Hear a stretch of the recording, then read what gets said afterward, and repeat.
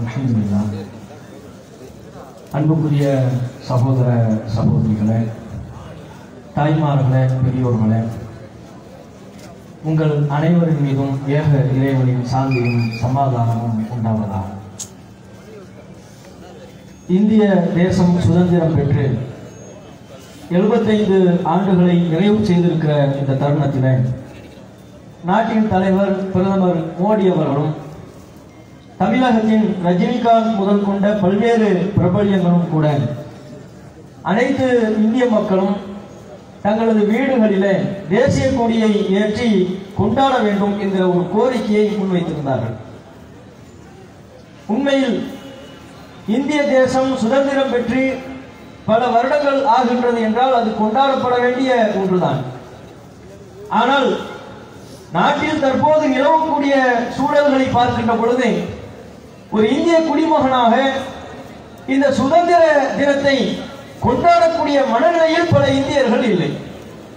ஏதோ பிரதமர் சொல்லிவிட்டார், தமிழகத்தின் பல்வேறு பிரபல்யங்கள் சொல்லிவிட்டார்கள் என்பதற்காக வேண்டி தங்களுடைய வீடுகளிலே தேசிய கொடியை ஏற்றக்கூடிய அளவிற்கு கொண்டாட்டத்தில் பல இந்தியர்கள் இல்லை.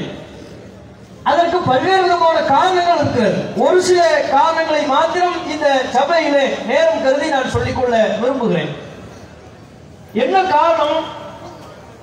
இந்தியா சுதந்திரம் பெற்றுவிட்டது என்று மகிழ்ச்சி பொங்கக்கூடிய ஒரு வேளையிலே இந்திய நாட்டின் சுதந்திரம், மக்களின் பேச்சுரிமை, கருத்துரிமை, ஏன் இந்த தேசத்தின் உச்சபட்ச மதிப்பு கொண்டவையாக கருதப்படுகிற அரசியல் சாசனம், இவைகள் அனைத்தும் பாசிச பாஜக ஆட்சி பொறுப்பிற்கு வந்ததிலிருந்து படிப்படியாக நசுக்கப்பட்டுக் கொண்டே வருகிறது.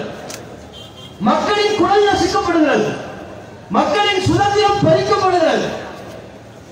எந்த அளவிற்கு சுதந்திரம் பறிக்கப்படுகிறது என்பதற்கு மிகச்சிறந்த உதாரணம், இந்த நாட்டில் ஜனநாயகம் இல்லை அல்லது நாட்டில் ஜனநாயகம் செத்துக் கொண்டிருக்கிறது என்பதை தாண்டி நாடாளுமன்றத்தில் ஜனநாயகம் இல்லை. ஒரு நாட்டில் ஜனநாயகம் இருக்கிறது என்பதற்கான சிறந்து விளங்குகிறது என்பதற்கான மிகச்சிறந்த உதாரணம் நாடாளுமன்றம். எந்த நாட்டின் நாடாளுமன்றத்தில் ஜனநாயகம் தலைக்கின்றதோ அங்கு ஜனநாயகம் எந்த அளவிற்கு நிலவுகிறது என்பதை பொறுத்துத்தான் அந்த நாட்டில் மக்களுக்கு மத்தியில் ஜனநாயகம் இருக்கிறது என்பதற்கான அளவீடு. ஆனால் நமது இந்திய நாட்டினுடைய நாடாளுமன்றத்தின் நிலை என்ன? மக்களால் தேர்வு செய்து அனுப்பப்பட்ட பிரதிநிதிகள் சுதந்திரமாக பேச இயலுகிறதா? விவாதங்களை செய்ய முடிகின்றதா? சமீபத்தில் ப. சிதம்பரம் அவர்கள் ஒரு ஆங்கில நாளிதழிலே ஒரு கட்டுரை ஒன்றை எழுதினார். அதனை கட்டுரை என்று சொல்வதை விட நாட்டின் தலைவர் பிரதமருக்கு பகிரங்க அழைப்பு கொடுத்தார். எதற்கான அழைப்பு? தனிப்பட்ட சந்திப்பு வேண்டும் என்பதற்கான அழைப்பு அல்ல. நாடாளுமன்றத்திலே ஆக்கப்பூர்வமான விவாதத்தை செய்யுங்கள் என்பதற்கான அழைப்பு. பெட்ரோல், டீசல், கேஸ் போன்றவைகளின் விலைவாசி விண்ணை முட்டிவிட்டது. அரிசி, பருப்பு போன்ற, வெங்காயம் போன்ற மக்களின் அத்தியாவசிய பொருட்கள் தாறுமாறாக விலை ஏற்றம் கண்டுவிட்டது. ஜிஎஸ்டி வரி விதிப்பினால் வியாபாரிகள் எல்லாம் நசுக்கப்பட்டு விட்டார்கள். மீண்டும் எழவே முடியாத அளவிற்கு அதில் பாதாளத்தில் தள்ளப்பட்டு விட்டார்கள். இந்த 3 விவகாரம் குறித்தும் நாடாளுமன்றத்தில் விவாதம் நடைபெற வேண்டும். அந்த விவாதத்தினை நாட்டின் தலைவர் பிரதமர் மோடி அவர்கள் துவக்கி வைக்க வேண்டும் என்று சொல்லி, நாட்டின் தலைவரே, பிரதமர் மோடி அவர்களே, தயவு செய்து விவாதத்திற்கு வாருங்கள் என்று ஒரு பத்திரிகையின் மூலம் ப. சிதம்பரம் அவர்கள் அழைப்பு கொடுக்கிறார் என்றால் நமது நாட்டின் அவலநிலையை எண்ணி பாருங்கள்.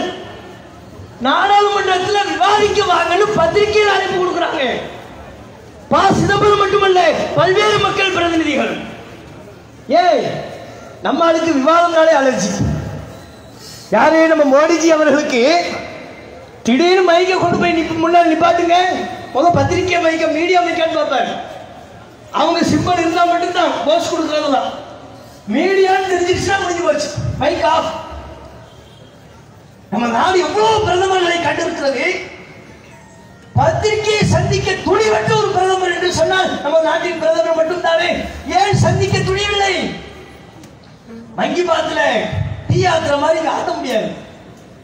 பத்திரிகையாளர்கள் கேள்வி எழுப்புவார்கள், விலைவாசி உயர்வை பற்றி கேட்பார்கள், அவர் கொடுத்த பொய்யான வாக்குறுதிகளை பற்றி கேட்பார்கள். அதற்கெல்லாம் ஒரு தெளிவான பதிலை அளிக்க முடியாது என்பதற்காகவே இது நாள் வரையிலையும் மீடியாக்களை புறக்கணித்து வருகிறார் என்று சொன்னால் நமது நாட்டில் ஜனநாயகம் எந்த அளவிற்கு அதில் பாதாளத்தில் இருக்கிறது என்பதற்கு இதைவிட வேறு என்ன உதாரணம் வேண்டும்? நாடாளுமன்றத்தில் ஜனநாயகம் எந்த அளவிற்கு பறிக்கப்பட்டிருக்கிறது என்பதற்கு இன்னும் ஒரு உதாரணத்தை சொல்றோம். சமீபத்தில் அன்பார்லிமெண்டரி வேர்ட்ஸ், நாடாளுமன்றத்தில் பிரயோகிக்கக்கூடாத வார்த்தைகள் என்று ஒரு பெரிய பட்டியல் கொடுத்தாங்க. அது பட்டியல் சொல்றதோட புக்குன்னு தான் சொல்லணும். ஒரு புக்கே கொடுத்தாங்க. மத்திய பாஜக அரசின் சார்பாக என்னென்ன வார்த்தைகள் தான் சொல்லக்கூடாது தெரியுமா? அந்த பட்டியலை பாருங்க. உண்மையற்ற, பொய், நாடகம், கண்துடைப்பு, துஷ்பிரயோகம், ஊழல், சகுனி, சர்வாதிகாரி, திறமையற்றவர், கபட நாடகம், போலித்தனம், பாலியல் வன்முறை, வெட்கக்கேடு, பொய் வாக்குறுதி அளிப்பவர், இவ்வளவு சொல்லக்கூடாது. இதுக்கு மேலே இருக்கு 50 வார்த்தைக்கு மேல. இவ்வளவு சொல்லக்கூடாதுன்னா அங்க போய் என்ன பேசுவாங்க? ஊழல் சொல்லக்கூடாதுங்கிறாங்க. நீங்க நம்ம எவ்வளவு நாடுகள்ல நாடாளுமன்றம் நடைபெறுகிறது. எந்த நாடாளுமன்றத்திலேயாவது ஊழல் என்று சொல்லக்கூடாது என்று அறிவிப்பு வெளியிட்ட ஒரு நாடு இருக்காது. ஆனா ஜனநாயகத்தில் நம்மை போன்ற ஒரு பெரிய நாடு இல்லை என்று சொல்லக்கூடிய நம்ம நாட்டில் நாடாளுமன்ற பிரதிநிதிகளுக்கு பட்டியல் வெளியிடுகிறார்கள். ஊழல் நீ சொல்லக்கூடாது. அப்ப இவங்க என்ன எதிர்பார்க்கிறாங்க? ரஃபேல் ஊழலை பத்தி பேசணும். இப்ப ஊழல் சொல்லக்கூடாது. சொன்னாலும் அது அவையில ஏறாது, அவை குறிப்பிட ஏறாது. இப்ப நீங்க ரஃபேலை பத்தி பேசுறதா என்ன பேசணும்? ரஃபேல் எடுத்தாலே இந்த ரஃபேல் ஊழல் தான் சொல்லி ஆகணும். சொல்லக்கூடாதுல்ல. அவ மைக்க முடிச்சுட்டு மோடி கிட்ட கேட்கணும், ஐயா ரஃபேல் விஷயத்தில் என்னதான் நடந்தது? ரஃபேல் விஷயத்தில் உங்கள் நிலைதான் என்ன? அதில் நீங்கள் என்ன செய்தீர்கள்? கேள்விதான் கேட்க முடியும். என்ன சொல்ல முடியாது? ரஃபேலே நீங்கள் ஊழல் செய்து விட்டீர்கள் சொல்ல முடியாது. வாய்ப்புட்டு. இதை விட கொடுமை என்ன தெரியுமா? சர்வாதிகாரின்னு சொல்லக்கூடாது. சர்வாதிகாரிகள் கூட இந்த வார்த்தையை தடை செய்யணும். இதை விட வேற என்ன சர்வாதிகாரம் வேணும்? சர்வாதிகாரி என்கிற வார்த்தையை கூட கேட்பதற்கு சகிக்காத ஒரு நாடாளுமன்றம் இருக்கிறது என்றால், இந்திய நாட்டின் பல்வேறு மாநிலங்களிலிருந்து மக்களால் தேர்வு செய்து அனுப்பப்பட்ட அத்தனை நாடாளுமன்ற பிரதிநிதிகளின் வாய்களில் இருந்து இப்படிப்பட்ட ஒரு கூட்டை நீங்கள் கோருவீர்கள். ஊழல் நீ சொல்லாதே, சர்வாதிகாரி நீ சொல்லாதே. ஜும்லா தேவி சொல்லக்கூடாது. ஜும்லா தேவி என்ன? பொய் வாக்குறுதி அளிப்பவர் சொல்லக்கூடாது. ஏன்? அதை பத்தி பேசுற 15 லட்சம் தரேன்னு சொல்லியப்பா என்ன ஆச்சு? மோடி அவர்களே நீங்கள் ஒரு பொய் வாக்குறுதி இது சொல்லாரு. ஏற்க முடியாதுப்பா. ஏன்? தடை செய்யப்பட்ட வார்த்தையை நீ சொல்லிட்டு அவை குறிப்பிட ஏறாது.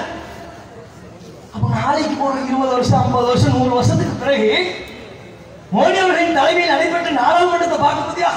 அற்புதமா எல்லாரும் விவாதம் பண்ணியிருக்கிறாங்க. ஒரு குறை கூட இல்லையே, ஒரு வார்த்தையை கூட திட்டலையே என்று ஒரு பரிசுத்தமான போலியான பிம்பத்தை கட்டமைப்பதற்கு தான் இப்படிப்பட்ட வார்த்தைகளை சொல்லிக் கொண்டிருக்கிறார்கள்.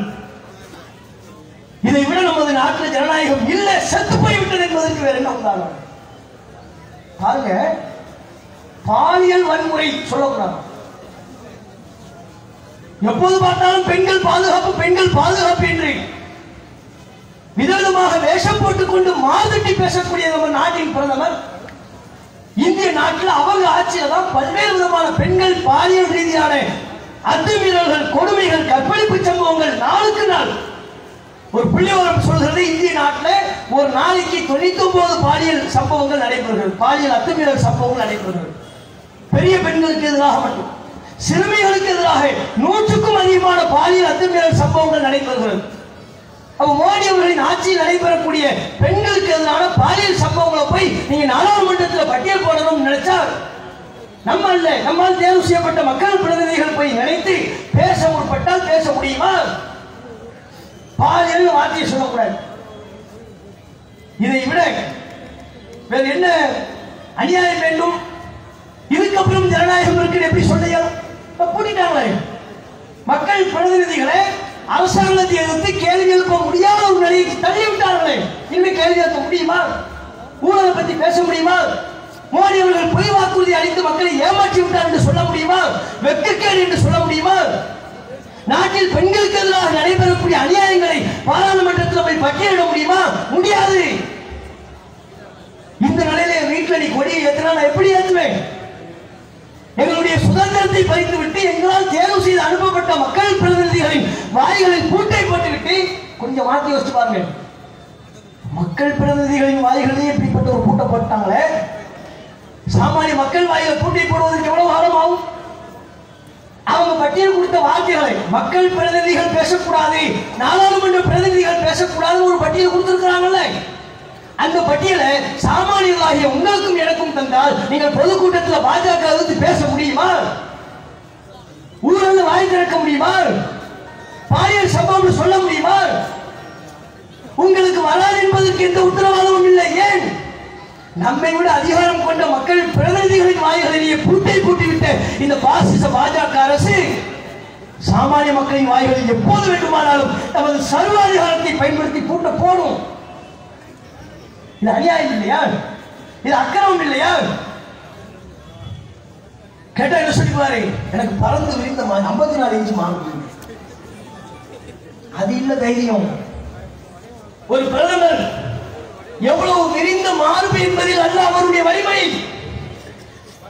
மக்களின் புறத்திலிருந்து எதிர்வருகிற மீடியாக்களின் புறத்திலிருந்து எதிர்வருகிற கேள்விகளை எதிர்கொண்டு அதற்கு பதில் சொல்லக்கூடிய துணிவை பெற்றவர் தான் தைரியமுள்ள பிரதமராக இருக்க இயலும். அப்படிப்பட்ட பிரதமரை தான் இந்திய மக்கள் அனைவரும் எதிர்பார்க்கிறார்கள். அது நம்ம நாட்டின் பிரதமர் இல்லையே. சரி, இது அல்லாம இன்னும் எப்படி எல்லாம் கருத்து சுதந்திரத்தை பறிக்கிறாங்க. சாமானிய மக்களுக்கு எந்த விதமான உரிமையும் இல்லாமல் அரசியலுக்கு கேள்வி கேட்க முடியாத நிலைக்கு தள்ளி கொண்டிருக்கிறாங்க. கேள்வி எழுப்புனா உனக்கு ஏராளமான வழக்கு. ஊப்பியில கஃபீல் கான் இருந்தார் டாக்டர், என்ன பண்ணார், என்ன அநியாயம் பண்ணார், பல மாதங்கள் சிறையில் தள்ளப்பட்டார். தேச துரோக வழக்கு அவர் மீது பதியப்பட்டது. 6 மாசம் அவர் ஜெயிலில் இருந்தார். 6 மாசம் ஜெயில் தண்டனை அனுபவித்து விட்டு தான் வெளியே வந்தார். அவர் செய்த குற்றம் என்ன? அவர் மீது பதியப்பட்ட வழக்கு தேச துரோகம். இந்த தேசத்துக்கு நீ துரோகம் செய்து விட்டாய் என்கிற வழக்கு. அவர் என்ன குண்டு வச்சாரா? பாராளுமன்றத்தில் குண்டு வைத்தாரா? கொலை கூட்டத்தில் கொடிய கூட்டத்தில் ஈடுபட்டாரா? நாட்டின் இறையாண்மைக்கு பங்கு விளைவிக்கக்கூடிய செயலில் ஈடுபட்டார்? ஒன்றுமில்லை. கஃபீல் கான் பண்ணது என்ன? 2017 கோரக்பூர்ல ஒரு அரசு மருத்துவமனையில திடீர்னு பார்த்தா 65 பிள்ளைங்க இறந்துட்டாங்க. அரசு மருத்துவமனை, குழந்தைகள் சிகிச்சை பெற்றுக் கொண்டிருக்கிறார்கள். திடீரென்று 65 குழந்தைகள் ஸ்பாட்லி மவுத்து. என்னென்ன டாக்டர் கஃபீல் கான் போய் பார்க்கிறாரு, ஆக்சிஜன் இல்லை. தனக்கு தெரிஞ்ச நபர்களுக்கு எல்லாம் போன் அடிக்கிறாரு. தன்னுடைய சொந்த வாகனத்தை எடுத்துக்கொண்டு அங்குமுகமாக அலைகிறார். தனக்கு தெரிந்த தொழிலதிபர்கள் அனைவரிடத்திலையும் பேசி உடனடியாக அந்த மருத்துவமனைக்கு தன்னுடைய சொந்த பணத்தையும் செலவு செய்து சொந்த முயற்சியில நூற்றுக்கணக்கான ஆக்சிஜன்களை வழங்கி உயிர்களை காப்பாற்றினார். குழந்தைகளின் உயிரை காப்பாற்றினார். அந்த பெற்றோர்கள் அவர் ஆக்சிஜன் கொடுத்த காரணத்தினால் எந்த குழந்தைகளின் உயிர்கள் காப்பாற்றப்பட்டதோ அல்லாஹ்வின் நாட்டத்தினால் அந்த பெற்றோர்கள் அவரை ஒரு ஹீரோவாக பார்க்கக்கூடிய நிலை இருந்தது. இந்த காரியத்தை செஞ்சாருன்ற ஒரே காரணத்துக்காக அவர் மேல தேசத்துறவு வழங்கப்பட்ட 6 மாசம் ஜெயில இருந்தார். ஏன் தெரியுதா? நீ எப்படி என்னுடைய அரசின் அவலத்தை வெளியே எடுத்து சொல்லலாம்? உறுப்பி அரசின் அவலத்தை வெளியே எடுத்து சொல்வாயா? எங்கள் மருத்துவமனையில் ஆக்சிஜன் இல்லை என்று நீ சொல்வாயா? அதை அம்பலப்படுத்துவாயா? அதை விளம்பரப்படுத்துவாயா? போ ஜெயிலுக்கு. தேச துரோகம் நீ செய்து விட்டாய். இவர்களின் அவலத்தை மக்களுக்கு மத்தியில் அம்பலப்படுத்தினா தேச துரோகம். சமீபத்தில் திருவனந்தபுரத்திலிருந்து ஒரு சிறுமி சுதந்திர தின உரை நிகழ்த்திய வீடியோ பார்த்தீங்களா? சுதந்திர தின உரை நிகழ்த்துகிறது ஸ்கூல்ல இருந்து ஒரு சிறுமி. அந்த சிறுமியார் உரையிலேயே சொல்கிறது, என்னுடைய தந்தை தற்போதும் சிறையில் இருந்து கொண்டிருக்கிறார். சிறையில் இருக்கிற தந்தையின் மகள் நான் பேசுகிறேன் என்று சொல்லி பேசுகிறார். நம்ம நாட்டில் அனைவருக்கும் கருத்து சுதந்திரம் வேண்டும் என்கிற கோரிக்கையை முன்வைத்தார் அந்த சிறுமி சுதந்திர தின உரையில.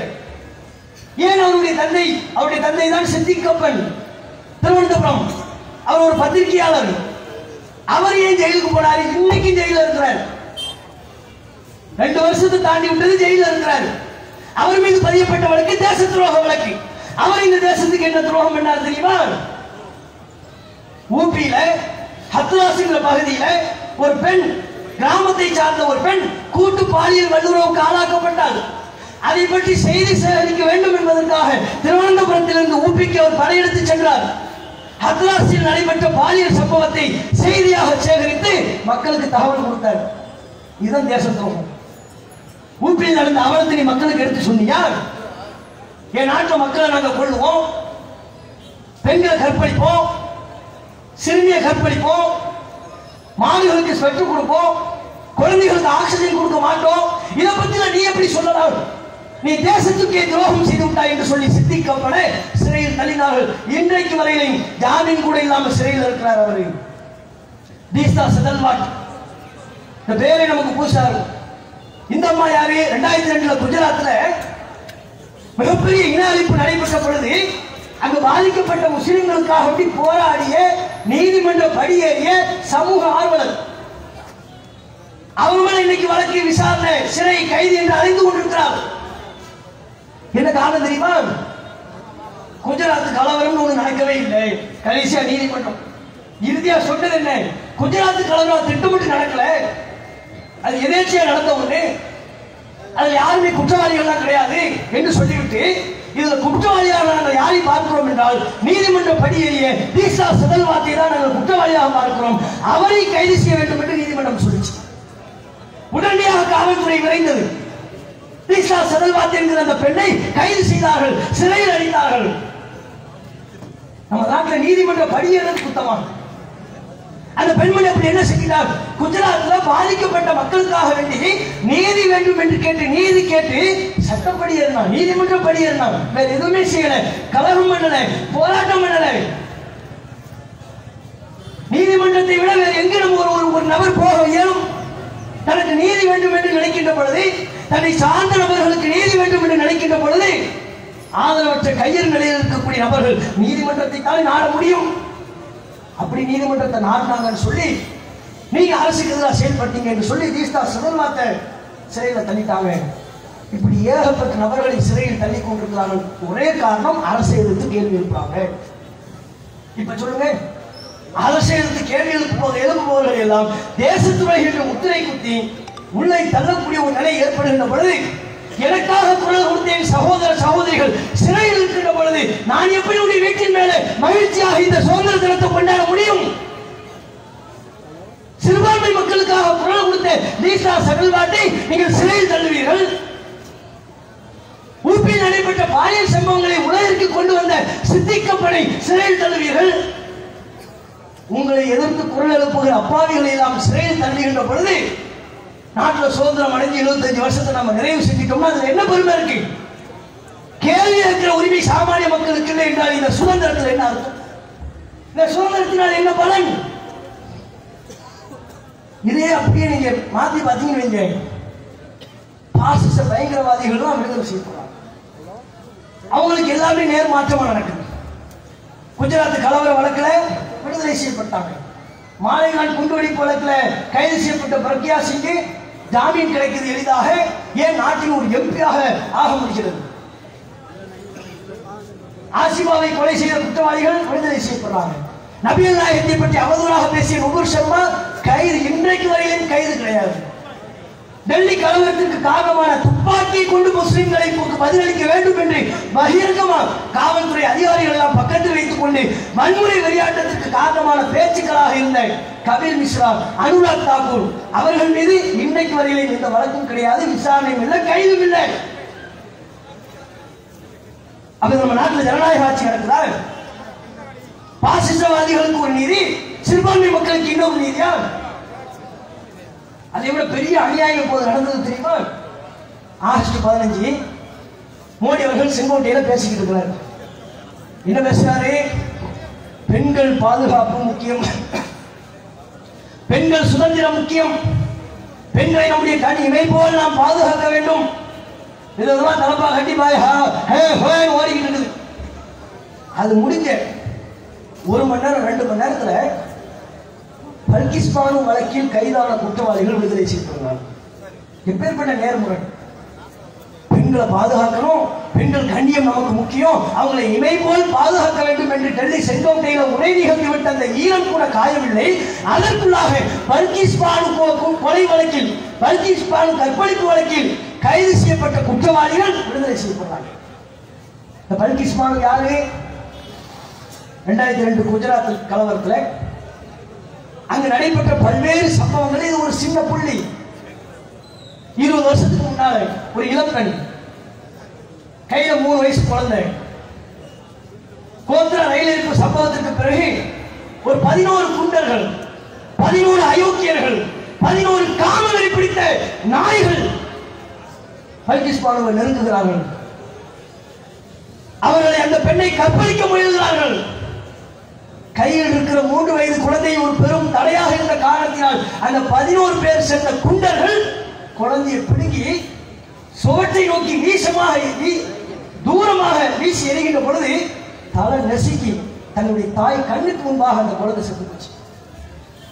தலை நசுக்கி சாகின்றது. அந்த அம்மா 5 மாச கர்ப்பிணி. அந்த நேரத்தில் தன்னுடைய அண்ணன் தம்பி சொந்த பந்த உறவுகள் ஒரு 7 பேர் கண்ணுக்கு முன்பாக இருக்கிறார்கள். இந்த 11 பேரும் சேர்ந்து கொண்ட அந்த 7 பேரை கண்ணுக்கு முன்பாக கொடூரமாக வெட்டியும் எரித்தும் கொலை செய்கிறார்கள். 3 வயசு குழந்தை மார்பிலிருந்து பிடுங்கி எரிஞ்சு சோத்துல அடிச்சு கொண்டு அந்த காட்சியை பார்த்தாச்சு. அப்பவே அந்த அப்பா செத்து போச்சு. தன்னுடைய அண்ணன் தம்பி சொந்த பந்தங்கள் ரத்த பந்த உறவுகள் கண்ணுக்கு முன்பாக தீ வைத்து கூறு ஊராக வெட்டி கொல்லப்படுகிற கோர காட்சியை பார்த்தாச்சு. அப்பவே அந்த அம்மா மயக்கம் போட்டு கீழே விழுந்துருச்சு. இது 5 மாச கர்ப்பிணி வரை விடவில்லை. இந்த காவலர்கள் 11 பேரும் சேர்ந்து கொண்ட இந்த பெண்ணை கதர் கற்பழித்தார்கள். ஒருவர் கூட விடாமல் 11 பேரும் சேர்ந்து கற்பழித்தார்கள். கற்பழிச்சுட்டு போயிட்டாங்க. அந்த அம்மா மயக்கம் போட்டு கிடந்த உடனே செத்துருச்சு நினைச்சு போயிட்டான். இல்லைன்னா அவனையும் எரிச்சு கொண்டு இருப்பாங்க. அவன் பிழைத்ததற்கான காரணம் என்ன? செத்து விட்டது என்று நினைத்து முள்புதல் பக்கமாக தூக்கி வீசிவிட்டு சென்று விட்டார்கள். அதுக்கப்புறம் பல்கிஸ் பானு மயக்கம் தெளிந்து எழுந்திருக்க முடியாத நிலையில பல்வேறு நபர்களுடைய உதவிகளை பெற்று போனாங்க. கோர்ட்டுக்கு படியேறினாங்க. என்னை கற்பழித்தவர்கள் யார் யார் என்பது எனக்கு தெரியும். நாங்க பால் விற்கிறவங்க. என் வீட்டுக்கு பால் வாங்க வருபவர்கள் தான் என்னை கற்பழித்தார்கள். சாட்சி சொன்னாங்க, அடையாளப்படுத்தினாங்க. பல நீதிமன்றத்தில் குற்றவாளிகள் என்று உறுதி செய்யப்பட்டார்கள். 2 குற்றம். பெண்ணை கூட்டு பாலியல் வல்லுறவுக்கு ஆளாக்கிய குற்றம் ஒன்று, குழந்தையையும் அவருடைய குடும்ப உறுப்பினர்கள் 7 பேரையும் கொலை செய்த கும்பல் கொலை செய்த குற்றம். 2 குற்றம். கூட்டு பாலியல் வல்லுறவு, கும்பல் கொலை. இந்த 2 குற்றத்திற்காக ஆயுள் தண்டனை அனுபவிக்க வேண்டும் என்று தண்டனை விதிக்கப்பட்ட குற்றவாளிகள் அந்த 11 பேர். அப்படிப்பட்ட 11 பேரை தான் குஜராத் மாநில அரசு இவங்கெல்லாம் அப்பழுக்கற்ற பரிசுத்த ஆத்மாக்கள், இவங்களுக்கு ஒண்ணுமே தெரியாது என்று விடுதலை செய்திருக்கிறார். நம்ம நாட்டில் நீதி எங்க இருக்கு? அந்த அம்மா அழுது பல்கிஸ் பானு ஒரு கடிதம் ஒன்றை வெளியிட்டிருக்கிறது. அந்த கடிதத்தை படித்தாலே நமக்கெல்லாம் கண்கள் குளமாகின்ற அளவிற்கு அது நீண்ட நெடிய கடிதம். 2 வார்த்தையை சொல்றேன். கடந்த 20 ஆண்டுகளுக்கு முன் எனக்கு ஏற்பட்ட அதிர்ச்சி 2 நாட்களுக்கு முன்பு மீண்டும் என்னை உலுக்கிவிட்டது. என் வாழ்க்கையையும் என்னுடைய குடும்பத்தையும் என் கண்ணுக்கு முன்பாக சீரழித்தேன். ஏன் என் 3 வயது மகளை என்னிடமிருந்து பறித்த 11 குற்றவாளிகள் விடுதலை செய்யப்பட்டார்கள் என்று கேள்விப்பட்டேன். அந்த கேட்டதிலிருந்து உணர்ச்சியற்ற ஜடமாக இருக்கிறேன். அந்த அதிர்ச்சி என்னுடைய உள்ளத்திலிருந்து மீறவில்லை. இந்த மண்ணின் உச்சபட்சமாக உள்ள நீதிமன்றங்களை நான் நம்பினேன். ஆனால் அந்த நீதிமன்றங்களும் என்னை கைவிட்டு விட்ட நிலையில் ஒரு பெண்ணுக்கான நீதி இப்படித்தான் முடிய வேண்டுமா என்று அவள் கண்ணீரோடு கேள்வி எழுப்பியிருக்கிறாள். அவளது கண்ணீருக்கு என்ன பதில்? என்ன பதிலை இந்த அரசாங்கம் சொல்ல போகிறது? பல்கிஸ் பானுவை இப்படி கதற விட்டு சுதந்திர தினத்தை கொண்டாடுனா எப்படி கொண்டாட இயலும்? இதே நாட்டில் கொஞ்சம் ரிவைண்ட் பண்ணி பாருங்க. 2014 டெல்லியில நிர்பயாக ஒரு கற்பழிப்பு கேஸ். பஸ்ஸிலேயே பலரும் சேர்ந்து கேங் ரேப்பு, கும்பல் கூட்டு பாலியல் வல்லுறவு கற்பழிச்சு கொண்டுட்டாங்க. அப்ப என்ன நினைச்சு ஒட்டுமொத்த நாடுமே கேண்டில் ஏந்தி ஜஸ்டிஸ் ஃபார் நிர்பயா, நிர்பயாவுக்கு நீதி வேண்டும், நிர்பயாவுக்கு நீதி வேண்டும் என்று ஆங்காங்கே தமிழகம் முழுக்க இந்தியாவின் பல்வேறு மாநிலங்களில் நிர்பயாவுக்கு நீதி வேண்டும் என்று சொல்லி குற்றவாளிகள் தூக்கில் ஏற்றப்பட வேண்டும் என்கிற கோரிக்கையை முன்வைத்தார்களா இல்லையா? 2020 அந்த வழக்கில் குற்றம் சாட்டப்பட்ட 4 பேருக்கு தூக்கு தண்டனை, தூக்கில் ஏற்றப்பட்டார்கள். நிர்பயா வழக்கில் குற்றம் சாட்டப்பட்ட முக்கிய குற்றவாளிகள் 4 பேர் 2020 தூக்கில் ஏற்றப்பட்டார்கள். ஏற்றப்பட்டதற்கு பிறகு பிரதமர் மோடி அவர்கள் ட்விட்டர்ல ஒரு பதிவு செய்தார். அந்த பதிவு இப்பவும் இருக்கு. இதுதான் முக்கியம். இது போன்ற தண்டனைகள் தேவை. அப்போதான் நாட்டில் பெண்களுக்கு பாதுகாப்பு கிடைக்கும். இதே பண்ணலாம், இதே வளரும். இந்த சுதந்திரத்துக்கு சுட்ட அதே வர பெண்கள் பாதுகாப்பு முக்கியம். இது போன்ற தண்டனைகள் வழங்கப்பட வேண்டும் என்று 2020 அந்த 4 பேர் தூக்கில் ஏற்றப்பட்டதற்கு பிறகு ட்விட்டர்ல பதிவு ஒன்று போட்டார். அந்த பதிவு இன்றைக்கும் இருக்கிறது. நாங்க என்ன கேட்கிறோம்? நிர்பயா வேற, பல்கிஸ் பானு வேறையா? நிர்பயாவுக்கு ஒரு நீதி, பல்கிஸ் பானுவாக இருந்தால் அதுக்கு அவனுக்கு இன்னொரு நீதியா? அதே சில வருடங்களுக்கு முன்பு ஹைதராபாத்ல ஒரு பெண் டாக்டர் அவங்க பைக்கை பஞ்சராக்கி ஆளை கடத்திட்டு போய் கற்பழிச்சு பாலத்துக்கு அடியில மண்ணெண்ணெயை டீசலை ஊற்றி எரிச்சு சாம்பலாக்கி கேங் ரேப் பண்ணாங்க. கும்பல் பாலியல் வள்ளுவர் அந்த குற்றவாளியாக பெரிய விசாரணைலாம் நடைபெறலை. ஒரு 4 பேரை பிடிச்சி வந்தா குற்றவாளின்னு காட்டினாங்க காவல்துறை. ஹைதராபாத்ல இவங்க தான் குற்றவாளின்னாங்க. நம்ம நாட்டை பொறுத்தவரையும் குற்றவாளிக்கு சாட்சி ஆதாரம் அதெல்லாம் தேவையில்லை. முகம் பேரு அதான் வேணும். முகம் தாடி இருந்துச்சுன்னா போதும். இவன் தான் கன்ஃபார்மா இவன் தான் கண்டுபிடிச்சிருப்பான்.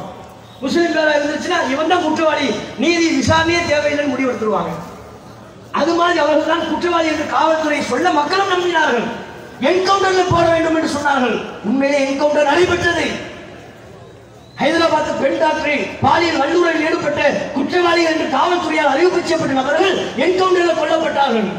என்கவுண்டர் முடிச்சு காட்டு பகுதியிலிருந்து போலீசுகள் வருகிறார்கள், காவல்துறை அதிகாரிகள் வருகிறார்கள், பூமாலை தூங்கினார்கள். பொதுமக்கள் சாக்லேட் கொடுத்தாங்க, ஸ்வீட் கொடுத்தாங்க, அந்த என்கவுண்டரையே கொண்டாடினாங்க. அந்த என்கவுண்டர் சரி என்பது நம்முடைய வாதம் இல்லை. ஹைதராபாத் டாக்டருக்கு ஒரு நீதி, நிர்பயாவுக்கு ஒரு நீதி, அதுவே பல்கிஸ் பானுவா இருந்தா அவ பண்ண குற்றம் என்ன? அவ முஸ்லீமா பிறந்தது குற்றமா? இந்த நாட்டில் அவர் சிறுபான்மை சமூகத்தை சார்ந்து கொண்டக்காகவே தன் குழந்தையை இழந்தாலும் அவளுக்கு நீதி கிடைக்காதா? தன் குடும்பத்தார்கள் இழந்தாலும் அவளுக்கு நீதி கிடைக்காதா? தன்னுடைய கற்பை பலருடைய கூட்டுப்பாலியல் அடிப்படையில் தன்னுடைய கற்பை இழந்திருந்தாலும் அவளுக்கு நீதி கிடைக்காதா? எந்த அளவுக்கு உரிமை மதிக்கப்பட்டிருக்கிறதுனா 2014 குஜராத்ல ஒரு சட்டத்தை மன்னிப்பு கொள்கை என்று ஒரு கொள்கையவே வரையறுத்து வெளியிட்டார்கள். அந்த கொள்கை என்ன சொன்னது தெரியுமா? நமது மாநிலத்தில் எங்கெங்கே எல்லாம் கும்பல் கொலையில் ஈடுபடுகிறார்களோ அவர்களுக்கு மன்னிப்பே கிடையாது. 2வது, கூட்டு பாலியலில் ஈடுபடுகிற குற்றவாளிகளுக்கு மன்னிப்பு கிடையாது. இதுதான் நமது மாநிலத்தின் மன்னிப்பு கொள்கை. இப்போதிலிருந்து நாம் அமல்படுத்த வேண்டும் என்று சொல்லி 2014 குஜராத் உள்துறை அமைச்சகம் மன்னிப்பு கொள்கை என்று ஒன்றை வெளியிட்டிருந்தது. இன்னைக்கும் அது ஏடுகள்ல இருக்கு. குஜராத் மாநிலத்தின் உள்துறை அமைச்சகத்திடத்தில் இருக்கிறது. இந்த மன்னிப்பு கொள்கை இருக்கா இல்லையா? கும்பல் கொலையில ஈடுபடக்கூடியவர்களுக்கு மன்னிப்பு கிடையாது. கும்பல் ரேப்பு கேங் ரேப்பில் ஈடுபடக்கூடியவர்களுக்கு மன்னிப்பு கிடையாது. இப்படின்னு சட்டத்தை வைத்து விட்டு இங்க பல்கிஸ் பானுவை கற்பழிச்சது யாரு? ஒரு ஆளா? கும்பல் தானே. கும்பல் என்றவர்களை வரையறுக்கின்ற பொழுது 2 பேரோ அதற்கு மேற்பட்டவர்களோ 2 பேர் தானே கும்பல் என்று சொல்கிறது. பலரும் சேர்ந்து கற்பழித்திருக்கிற இந்த ஒன்றுக்கு சட்டப்படி மன்னிப்பு வழங்கப்படக்கூடாது என்று இருக்கின்ற பொழுது அந்த சட்டத்தை எல்லாம் புறந்தள்ளிவிட்டு பல்கிஸ் பானு வழக்கில் குற்றவாளிகளுக்கு விடுதலை செய்திருக்கிறார்கள், மன்னிப்பு வழங்கியிருக்கிறார்கள் என்று சொன்னால் அப்படியே சிறுபான்மை சமூகமாக எங்களுக்கு மட்டும் இப்படிப்பட்ட ஒரு சம்பவம் நடக்குது. இது என்ன நீதி? பாரபட்சமான நீதி இல்லையா? இந்த நாட்டின் சுதந்திரத்திற்காக எங்களுடைய முன்னோர்கள் ரத்தம் சிந்தி எங்களுக்கு என்று ஒரு நாடு உருவான பொழுது எங்கள் முன்னோர்கள் ஏன் போகல? நமக்கு தேவையானவர்கள் இந்த நாட்டில் இருக்கிறாங்க. காந்தி இருக்கிறார்கள், நேரு இருக்கிறார்கள், இன்னும் பல தலைவர்கள் இருக்கிறார்கள். ரத்தமும் சதையுமாக பழகி எங்களுடைய தொப்புள்கொடி உறவுகள் இருக்கிறார்கள். இந்த நாட்டில் நாம் ஏமாற்றப்பட மாட்டோம், வஞ்சிக்கப்பட மாட்டோம் என்ற நம்பிக்கையினால் எங்கள் முன்னோர்கள் இந்த இந்திய தேசத்தில் இருந்தாங்க. எங்களுக்கு என்று ஒரு நாடு உருவான போதிலும் கூட அந்த நாட்டிற்கு செல்லாதவர்களாக இருந்தாங்க. அப்படிப்பட்ட எங்களுக்கு இப்படிப்பட்ட அநீதிகள் தொடர வேண்டுமா? அதுவும் நீதிமன்றங்கள் சொல்லக்கூடிய தீர்ப்புகளை எங்களால் புரிந்து கொள்ளவே முடியல. எங்கள் விஷயத்தில் மாத்திரம் நீதிமன்றங்கள் வினோதமான விசித்திரமான தீர்ப்புகளை வழங்குகிறது. பாபர் மஸ்ஜித் பிரச்சனை எப்படி பல்கிஸ் பானு நீதிமன்றத்தை உச்சபட்சமாக நான் நம்பினேன் என்று சொன்னாரோ அதுபோல ஒட்டுமொத்த இந்திய முஸ்லிம்களும் நீதிமன்றத்தை நம்பினார்கள். அந்த மஸ்ஜிதின் இடம் நமக்கு கண்டிப்பாக கிடைக்கும் என்று நம்பினார்கள். 450 ஆண்டுகால ஆவணங்களின் அடிப்படையில் நமக்கு அது வழங்கப்படும் என்று நம்பினார்கள். வழங்கப்படுச்சா? 450 ஆண்டுகால ஆவணங்கள் பார்க்கப்படல. பள்ளிவாசல் இடிச்ச குற்றவாளிகளுக்கு தண்டனை இல்லை. பள்ளிவாசல் நிலத்தை விட்டு எங்களை கழுத்தை பிடித்து வெளியே தள்ளிவிட்டு அங்க ஒரு 5 ஏக்கர் தரும் போய் எடுத்துக்கொள் என்று சொன்னார்களே. அப்படித்தானே நீதிமன்றம் எங்களை அணுகியது. எங்களுடைய உள்ளத்தில் ஒரு பெரிய ஆறாத வடுவை உருவாக்காதா? ஏன் நீதிமன்றம் எங்கள் விஷயத்தில் மட்டும் இப்படி நடக்கிறது என்று நாங்கள் யோசிக்க மாட்டோமா? கல்லூரிக்கு பள்ளிகளுக்கு பல மாணவ மாணவியர்கள் தங்கள் மத அடையாளங்களோடு செல்கின்ற பொழுது சிங்குகள் தலைப்பாயோடு போறாங்க, சீக்கியர்கள் அடையாளத்தோட போறாங்க, பிராமணர்கள் அவங்க அடையாளத்தோட போறாங்க. ஆனால் ஒரு முஸ்லிம் பெண்மணி தலைமுக்காடு போட்டு விட்டு பள்ளிக்கு சென்றால், கல்லூரிக்கு சென்றால், கர்நாடகாவில் நீ தலைப்பாகையை கலட்டு தலைமுக்காடு முக்காலை கலட்டி என்கிறார்கள். சரி, நீதிமன்ற படி என்றால் நமக்கு நீதி கிடைக்கும் என்று நம்பி போனா, இல்லை இல்லை, உனக்கு மட்டும் அனுமதி இல்லை. சீக்கியர்கள் தலப்பாக அணியலாம், பிராமணர்கள் அவங்க மத அடையாளத்தை அணியலாம், நீ உன் மத அடையாளத்தை அணியக்கூடாது, ஹிஜாபை கலட்டி என்று சொல்லி கலட்டினார்களே.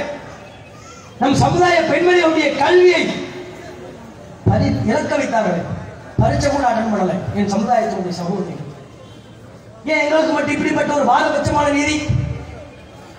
வழிபாட்டு தல சிறப்பு சட்டம் 1991.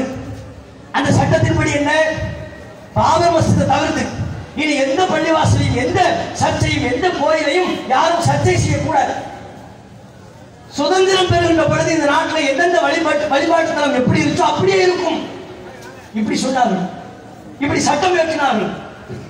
இந்த சட்டம் தான் வழிபாட்டு தலங்களை பாதுகாக்கும் என்று சொன்னார்கள். அதன் பெயரே வழிபாட்டு தலம் பாதுகாப்பு சட்டம். ஆனா என்ன ஆச்சு? அந்த சட்டம் இருக்கின்ற பொழுதுதானே கியான்வாவி மசூதியை உள்ளே புகுந்து ஆய்வு செய்வதற்கு நீதிமன்றம் சொல்கிறது. ஒருத்த போறான், சங் பரிவார கும்பல் உள்ளே செல்கிறது. கியான்வாவி மசூதிக்குள்ள எங்க சிலை இருக்கிறது என்கிறார்கள். ஒசுகானாவில் சிவலிங்கம் இருக்கிறது என்கிறார்கள். அதை புறக்கணிக்க வேண்டிய நீதிமன்றம், வழிபாட்டு தல பாதுகாப்பு சட்டத்தின்படி அதை ரத்து செய்ய வேண்டிய நீதிமன்றம், இல்ல இல்ல நீங்க சொன்ன மாதிரி இருக்கா இல்லையா ஆய்வு செய்ய உள்ள அனுப்புனீங்களே. இன்றைக்கும் கியான்வாவி மசூதிகளை கேள்விக்குறியாக இருக்கிறது. இந்த நிலைக்கு எங்களை தள்ளியது யாரு? அப்ப அந்த சட்டத்தினால் எங்களுக்கு என்ன பாதுகாப்பு? எங்கள் வழிபாட்டு தலங்களுக்கு என்ன பாதுகாப்பு? நாங்கள் எப்படி இந்த அரசியல் சட்ட சாசனத்தை நம்புவது? இப்படி படிப்படியாக அரசியல் சட்ட சாசனத்தின் மீது கை வைக்கிறார்கள். இதுதான் ஆபத்தானது. இதை வேடிக்கை பார்த்து கொண்டிருக்க முடியாது. ஒரு இந்தியனாக எந்த நாட்டில் இறையாண்மை பாதிக்கப்பட்டு ஜனநாயகம் அங்கே புதைக்கப்படுமோ, அரசியல் சாசன சட்டம் தூக்கி வீசப்படுமோ, அதை மக்கள் வேடிக்கை பார்த்து கொண்டிருந்தால் இலங்கைக்கு ஏற்பட்ட நிலை தான் ஏற்படும். இலங்கையில் இப்போ பெட்ரோலுக்கு அலைகிறான், கையில காசு இருக்கு, பெட்ரோல் இல்லை, அத்தியாவசிய பொருட்கள் இல்லை. காரணம் என்ன? இந்தியாவில் எப்படி ஒவ்வொன்றிலையும் மத ரீதியாக அரசியல் சட்ட சாசனத்தை புகுத்தினார்களோ, சில சட்டங்களை நீக்கினார்களோ, காஷ்மீரில் பிரிவு 370 நீக்கியதை போல பல்வேறு விதமான சட்டங்களை நீக்கினார்கள். அது போலத்தான் இலங்கையிலையும் அரசியல் சாசனத்தின் மீது கை வைத்தார்கள். அது நாட்டு மக்கள் அமைதி பார்த்து அமைதியாக வேடிக்கை பார்த்து கொண்டிருந்தார்கள். இறுதியில எல்லா மக்களும் கஷ்டப்படக்கூடிய, சிரமப்படக்கூடிய ஒரு நிலையை இன்றைக்கு இலங்கை சந்திக்கிறதா இல்லையா? அது மாதிரி நம்ம இந்தியாவில் இந்த பாசிச பாஜக சங் பரிவார கும்பல் அரசியல் சாசனத்தின் மீது கை வைக்கிறாங்க. இதை இந்திய மக்கள் நம்ம வேடிக்கை பார்த்து கொண்டிருக்க கூடாது. எப்படி ஆங்கிலேய நம்முடைய நாட்டின் வளங்களை சுரண்டுகின்ற பொழுது பொங்கி எழுந்தமோ, அதுபோல இந்த சங் பரிவார கும்பல் அரசியல் சாசன சட்டத்தை தூக்கி எறிவதற்கு முற்பட்டால் அதை பாதுகாப்பதற்கு நாம் வர வேண்டும். எப்படி பாதுகாப்பது? அதற்காக வேண்டிய ஆயுதம் என்ன வேண்டுமா? அவசியமே இல்லை. ஆங்கிலேய 200 வருஷம் இருந்தான், அவனை வெட்டி அடிப்பதற்கு ஆயுதமாக ஏந்தினார்கள்.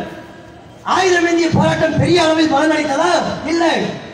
சுதந்திர போராட்டத்தில் பெருமளவு பங்களிப்பு செய்தது ஜனநாயக பூர்வமான வழிமுறைகள், அஹிம்சா வழியிலான ஆர்ப்பாட்டங்கள், போராட்டங்கள்.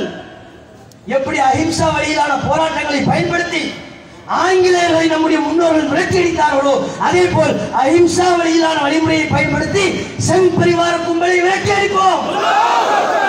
அதுக்கு இன்னொரு உதாரணத்தை பாருங்க. அஹிம்சா வழியை போதுங்கிறதுக்கு வேளாண் திருத்த சட்ட மசோதான் கொண்டு வந்தாங்களா? விவசாய சட்டம். கடைசியில் மோடிஜி என்ன அண்டர்மெண்ட் அடிச்சாரு? சட்டம் போட்டு அவர் பாட்டு பாலத்தில் ஏறாது, விடுவானாவே பாலத்தில் உட்காந்துட்டான். ஆச்சு மூச்சு ஹே அப்படின்னு சப்பாத்தி சுடுறான், திடீர்னு அடுப்பு பத்த வைக்க அங்கேயே உட்காந்துட்டான். ஆஹா, இந்த பாதையை விட்டு விடமாட்டாங்க போல இருக்குன்னு மோடிஜி திரும்ப போயிட்டாரு. எத்தனை நாள் உட்கார்ந்தாங்க? பல நாட்கள், பல மாதங்கள். அஹிம்சா வழி, எந்த வன்முறையும் இல்லை. அது வன்முறைக்கான அவங்களால மாற்றவும் முடியல. அஹிம்சா வழியில் போராடுகின்ற பொழுது விவசாய வேளாண் திருத்த சட்ட மசோதா திரும்ப பெறப்பட்டதா இல்லையா? அதே நாடாளுமன்றத்தில் எந்த விவாதமும் இல்லாமல் தான் அந்த சட்டம் கொண்டு வரப்பட்டது. திரும்ப பெறும் போதும் அதுக்கு ஒரு மசோதா, விவாதமே இல்லாம என்ன விவசாய சட்ட மசோதாவை நாங்கள் திரும்ப பெறுகிறோம், இதுல விவாதம் வேண்டாம். திரும்ப பெறும்போதும் விவாதம் கிடையாது. அதுக்கு எழுதி சொன்னாங்க, விவசாயிகளுக்கு எங்களால் புரிய வைக்க முடியவில்லை. அவன் புரிஞ்சுக்கிட்டதுனால தான் பாலத்தில் உட்கார்ந்தான். அவன் தெளிவா புரிஞ்சுக்கிட்டான், இந்த சட்டத்தில் நமக்கு பெரிய டேஞ்சர் இருக்கு. எல்லாருக்கும் வட சொல்ற மாதிரி மோடிஜி நமக்கு சப்பாத்தி சுட பாக்குறாரு, விடக்கூடாது. உட்கார்ந்தான். அந்த அஹிம்சா வழியிலான போராட்டம் விவசாய சட்ட திருத்த மசோதாவை எப்படி திரும்ப பெற வைத்ததோ அதுபோல் இந்திய முஸ்லிம்கள், ஜனநாயகவாதிகள், ஜனநாயகத்தின் மீது நம்பிக்கை கொண்ட ஆக்கப்பூர்வமான எதிர்க்கட்சிகள் அனைவரும் ஒருங்கிணைந்து எதிர்வருகிற தேர்தலிலே சரியான வியூகம் வைத்து பாஜகவை நாம் எதிர்கொள்வோமே ஆனால் கண்டிப்பாக குடியுரிமை திருத்த சட்டம் திரும்ப பெறப்படும். காஷ்மீர் இழந்த உரிமை திரும்ப அந்த காஷ்மீருக்கு கிடைக்கும்.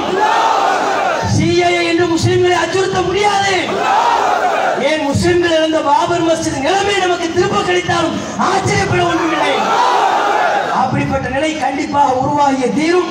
அல்லாஹ் முஸ்லிம்களுடன் இருக்கிறான், அவர்களுக்கு நிச்சயம் உதவி செய்வான் என்பதை இந்த நேரத்தில் சொல்லிக்கொண்டு என்னுடைய உரையை நிறைவு செய்து கொள்கிறேன். வாஹுல்லாஹ் அல்ஹம்துலில்லாஹி ரப்பில் ஆலமீன். அஸ்ஸலாமு அலைக்கும் வரஹ்மத்துல்லாஹி வபரகாத்துஹு.